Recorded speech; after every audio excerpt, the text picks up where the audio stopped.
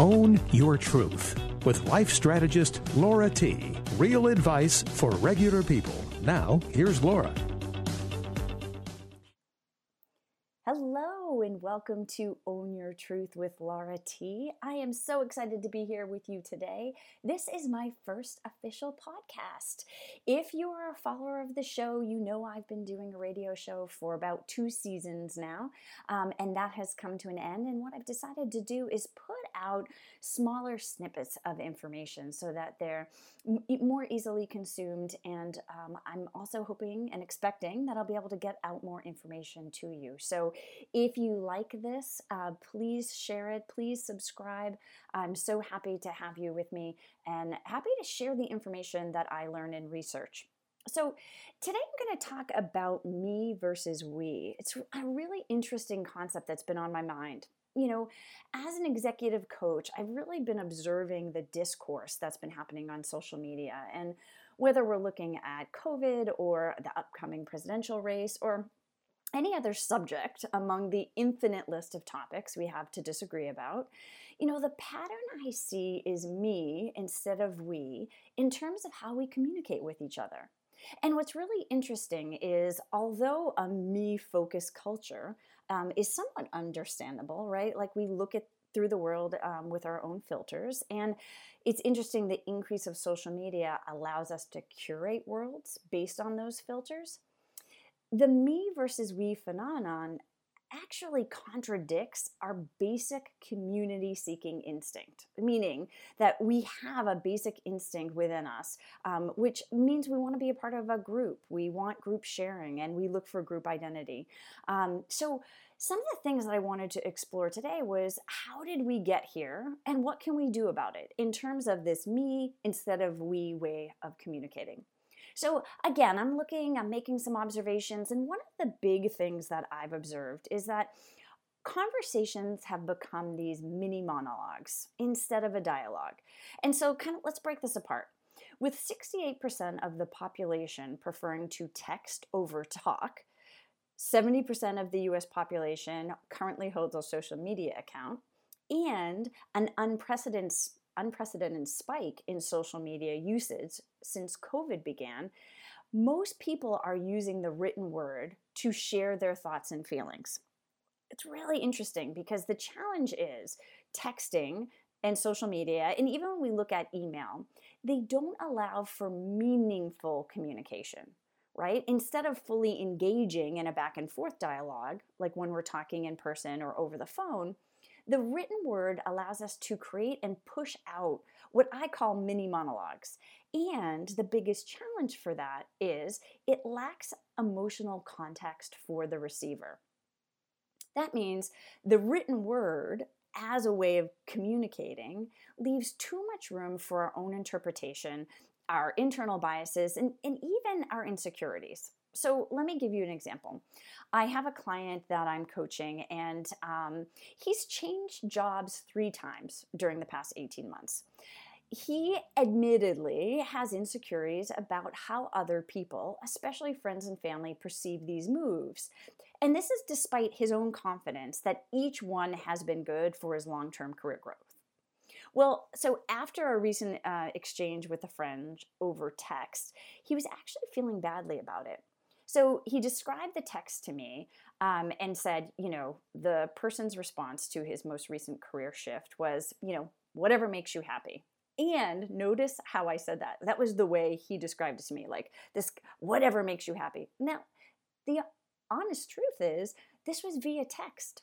There was no idea how the energy was meant to be behind this text, but that was his interpretation.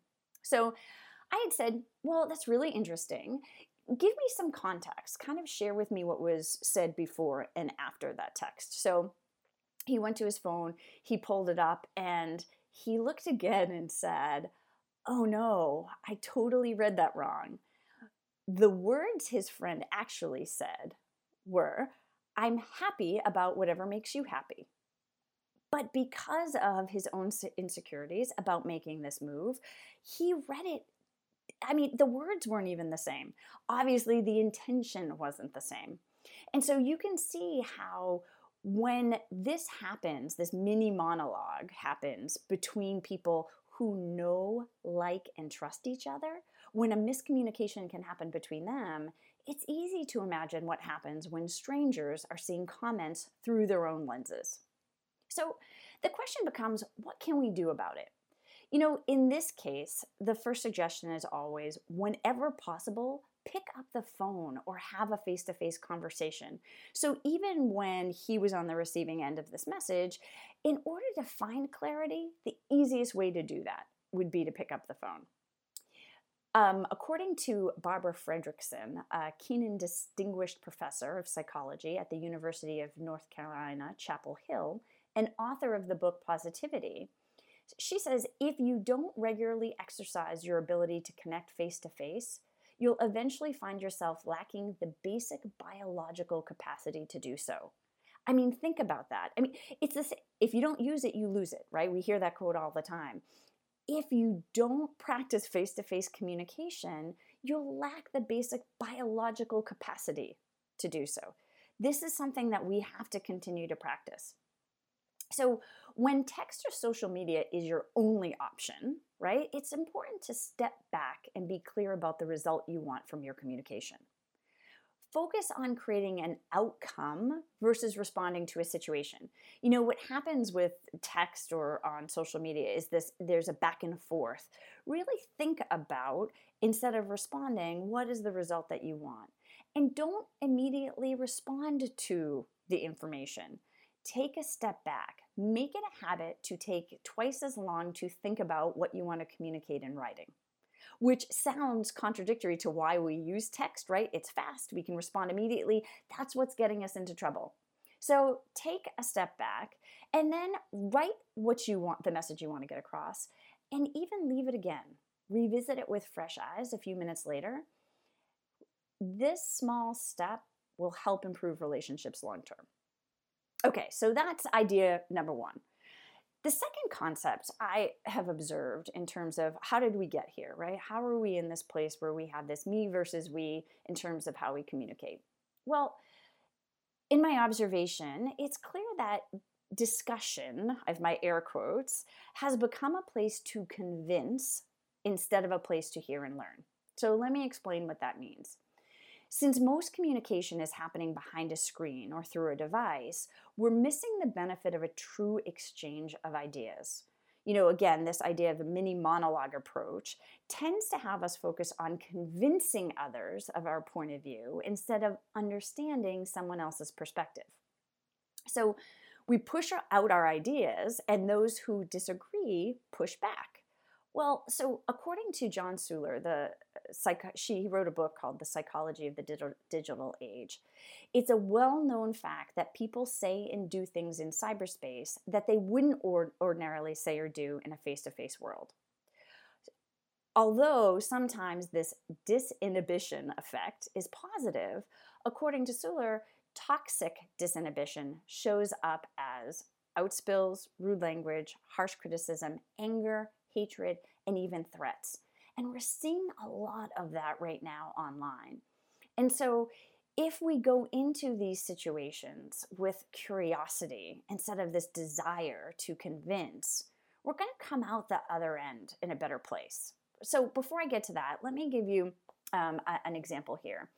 So I'm part of a couple of Facebook groups focused on the reopening of schools. In one of the groups, a mother posted a petition for no masks in Connecticut schools. Another member of the group disagreed with the petition and stated, I ask you to just take some time to think about others. We're in this together. So it starts off kind and, communicative. Well, when the petitioner said, of course I have thought of others and I ask you to do the same, the person who disagreed, their response got really ugly. The disgruntled member said, dude, these are adults talking to each other online. Dude, you don't need a petition, you need a science lesson. Then went as far to say, go peddle your crazy elsewhere. Not only will I not sign it, I want it taken down. The petitioner said, in her own defense, you're calling for this to be taken down because you disagree. Well, so you could see how it's getting heated, right?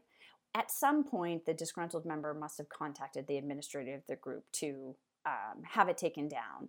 And because of that conversation, and I don't know whether it happened online or on the phone or in person, but the disgruntled member came back with an apology for responding harshly. And she said, "I'm really committed to being kind." What a difference this made. The administrator indicated that she would not limit what people were putting up. Every parent had their position, and she really wanted this to be a place where all parents could talk about how they were feeling and advocate for their own beliefs. So when this disgruntled member came back, not only did she come back with this amazing apology, which says a lot about how I believe, how she must show up offline, right? She also started a conversation where her and the person with the petition started discussing different perspectives, and even considered a conversation about, maybe we talk about having a time where kids don't wear masks in school so that they can get a break. The whole energy around the conversation changed, right? So it's easier to get a sense of another person's perspective when they're sitting in front of us. It's missing when we are online. And I'm going to talk about this in a few minutes, but we know we have the best of intentions, and yet we question other people's intentions. And online, without context for who people are, how they show up in the world, and even how they're expressing themselves in that conversation, when it's left to our own devices, we're going to create a meaning, and often we're creating a meaning to the negative. So what can we do about it? Well, so one of the suggestions, and even this is something I'm practicing myself, that I make is to look for information online that you would disagree with. Doing this on purpose and forcing yourself to find a foundation for understanding among the disagreement helps you put this into practice for when there are incidences like this one where you're involved with someone who disagrees with you. Moving away from the disagreement doesn't mean you give up your position. It opens you up for curiosity and appreciation. That's so important, I'm going to repeat it. Moving away from disagreement doesn't mean you give up your position. It opens you up for curiosity and appreciation. So again, this is something you have to practice in order to get better at it, right? We think when we learn something, we'll be able to implement it. But the truth is, unless we've built in the mental muscle to implement through practice, we'll revert to our former habits. And the habits we're currently creating online do not promote empathy and understanding. We need to consistently practice it, and practicing that curiosity will also help. Okay, so me versus we, I've given two examples of ways that I think, in observation, we've come to this place where we're focused on me instead of communicating in a more we and inclusive way. My final example is when there's a lack of information, the brain fills in the gaps. So often this is referenced in research related to eyesight and optical illusions, right? So they have studies from lots of different places. Very well known are studies from MIT, the Massachusetts Institute of Technology, showing that the brain is surprisingly quick to bend reality when normal perception is disrupted. And again, with eyesight, essentially what this means is the brain fills in missing information in a person's blind spot. Well, so similar to the filling in that happens with your eyesight, the brain fills in missing pieces of information when you're reading, when you're thinking, and even when you're recalling a memory. So, they have a lot of tests online where the words are misspelled, and yet you're able to read the information correctly because your brain will just fill in the spots where things are misspelled. I often talk about recalling memories. If you have memories from your childhood, and whether you're talking to your parents or you're talking to a sibling, it's often that those memories are different, even though you were all in the situation together. So we can see how this shows up in our regular life. Well, so what does this mean when we're online and we're communicating with words and text and email? Well, according to Nick Morgan, author of Can You Hear Me? How to Connect with People in a Virtual World, people think others understand their messages 90% of the time, but the actual statistic is only 50%. One example Morgan shares is recipients of a simple 2-word email or text such as nice job or great work is interpreted as sarcastic 60% of the time. That's crazy, 60% of the time. And then you assume that nice job or great work is coming from someone they know, and it's still being misinterpreted. So a big example I read in doing research for this was a writer for the Center for Inquiry had talked about how online he had made what he felt was an informational correction. Someone had put that Trump's administration was a disaster for the EPA's role in the Gold King mine spill. And obviously, in that situation, there were 3 million gallons of mine waste and toxic chemicals released into a river, from this mine in South Colorado. Well, so this writer, who is a stickler for the facts, feels he wrote a simple response, which was, I pointed out that Trump wasn't president at the time of the Gold King spill in 2015. Well, so again, he felt that his comment was polite and factual and neutral in tone. Well, the assumption on the other side was that he was defending Trump's environmental policies. And you can see how, because there was no context for the correction, it was assumed by the reader, the person who did the original post, that this individual was pro-Trump environmental position. Now, regardless of whether you are for or against Trump, that doesn't matter here. It's really looking at the example and how when there's missing information, people will fill it in with their beliefs based on their perceptions. And it may be totally opposite of your intention. So what can we do about it? First, I think it's really important to ask yourself, when you're commenting online, what is the result that you want from making your comment, right? I think really making sure that you're clear on the result becomes important, because you're going to base your answer or your response or your decision to post is going to be based on that answer, right? I think in this example, it's interesting that if your goal is to correct the person with accurate information, asking yourself, what is the benefit to the group or larger forum by making this correction, right? How would I feel if I was on the receiving end of this public correction online?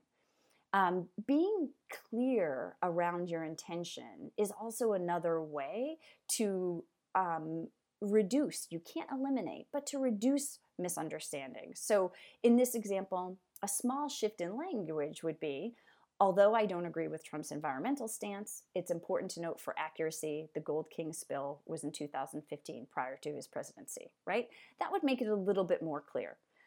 With that being said, it could also have led to other discussions that it seems this author wasn't interested in getting involved in. He didn't really want to take a position, based on the article I read, take a position of, pro or against Trump's environmental policies. It was really just to make a historical correction. So really asking yourself, what is my intention? What do I want? How can I benefit the person I'm interacting with, the group, with my comments? I think it's really important that we are considering that notion I mentioned earlier, which is we know we have the best of intentions, but we assume that other people's intentions are questionable. And so looking at these 3 observations and offering these 3 tips, I hope you can see how easy it is to miscommunicate and come across as a me versus a we when we're online. And maybe these can help you reconsider when you're posting something, right? Small shifts can make a huge difference in how we communicate with others, and also rethink how you receive, right? And thinking about other people having the same good intentions you do. I hope this helps. I would love your feedback. I would love your comments. If you want more information like this, let me know. I have lots of time this summer to answer your questions, so go online to the Own Your Truth with Laura T Facebook page, give me your feedback, and let me know if you have other topics you want me to discuss. Thanks so much for listening today. I look forward to hearing you more online. Talk to you soon. Bye-bye.